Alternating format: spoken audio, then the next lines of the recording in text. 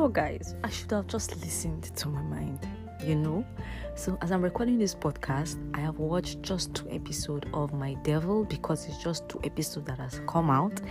And guys, I have to tell you, these 2 episodes are super amazing. Oh my god. So hi guys, welcome to Nigerian Korean Lover Podcast. In this episode, I'm talking about My Devil, my reviews so far.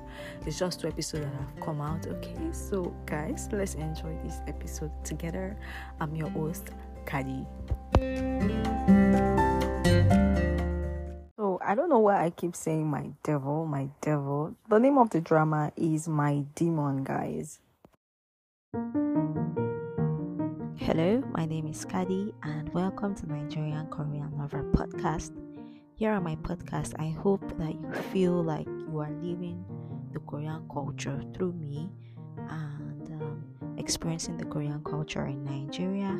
And also you join me while I review Korean drama and also recommend Korean drama, to mention a few. So every week on this channel, you hear me talk about Korean Halloween wave, which involves K-drama, K-pop, Korea in Nigeria, to mention a few. This would be like a conversation or a lot of chats on the experience, my feeling with relation to K-drama, with K-pop and K-Korea life in Nigeria. I'm excited to try out this podcast and I hope you join me on this amazing journey while we go through Korea and Nigeria. So guys, I'll try my possible best not to give a spoiler, but then it's so not sure. Okay, so my name is Kadi and I'm the host of this podcast, and I'm basically talking about My Demon. It's a Korean drama that is currently airing, and just 2 episodes is out. So the drama is about Heiress Do-do-hee.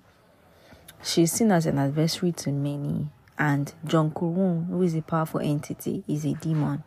So somehow 2 of them met, and when they met, something happened and he lost his power. So now he's trying to figure out how he lost his power. He's trying to let her know that he's a powerful entity, and he basically wants him and her to collaborate, to work together to regain them. But then there's a little bit of chemistry and sparks that is flying between them as they embark on this journey. So I'm going to go to episode 1. Yeah.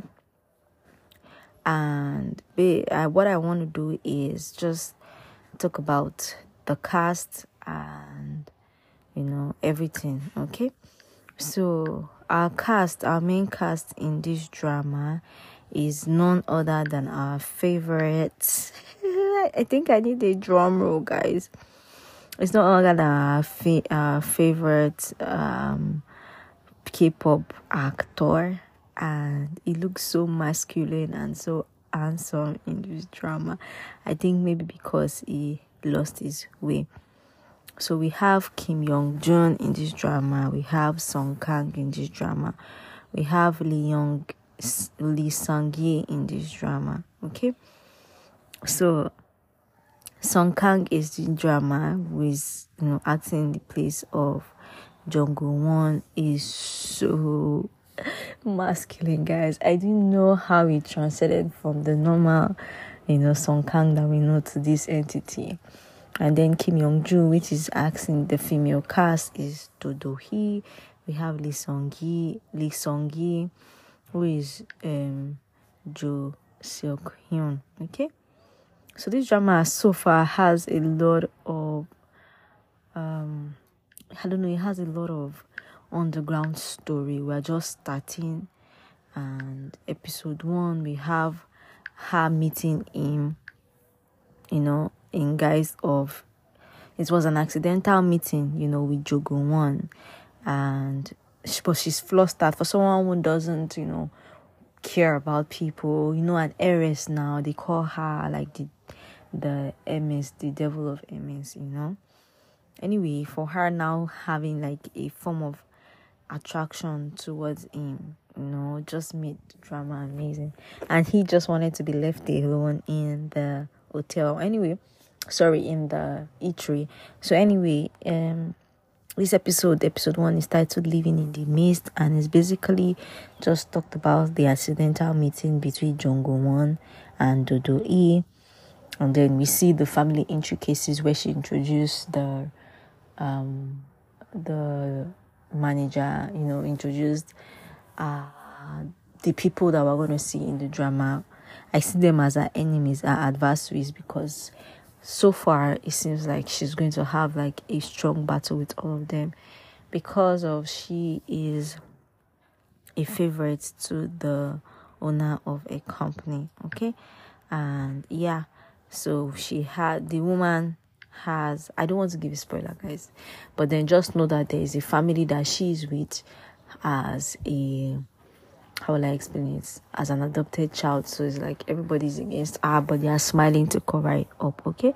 So anyway, now somebody wants to kill her. She becomes the victim of an attack, and because of they wanted to kill her, Jongong, which is our demon, my demon, came to save her. But before he saves anybody, you have to sign a contract. But somehow he just wanted to kill the guy and didn't sign the contract. So we can see that something happened. So there's this beautiful cross on Demon's hand, that's Jonggu 1.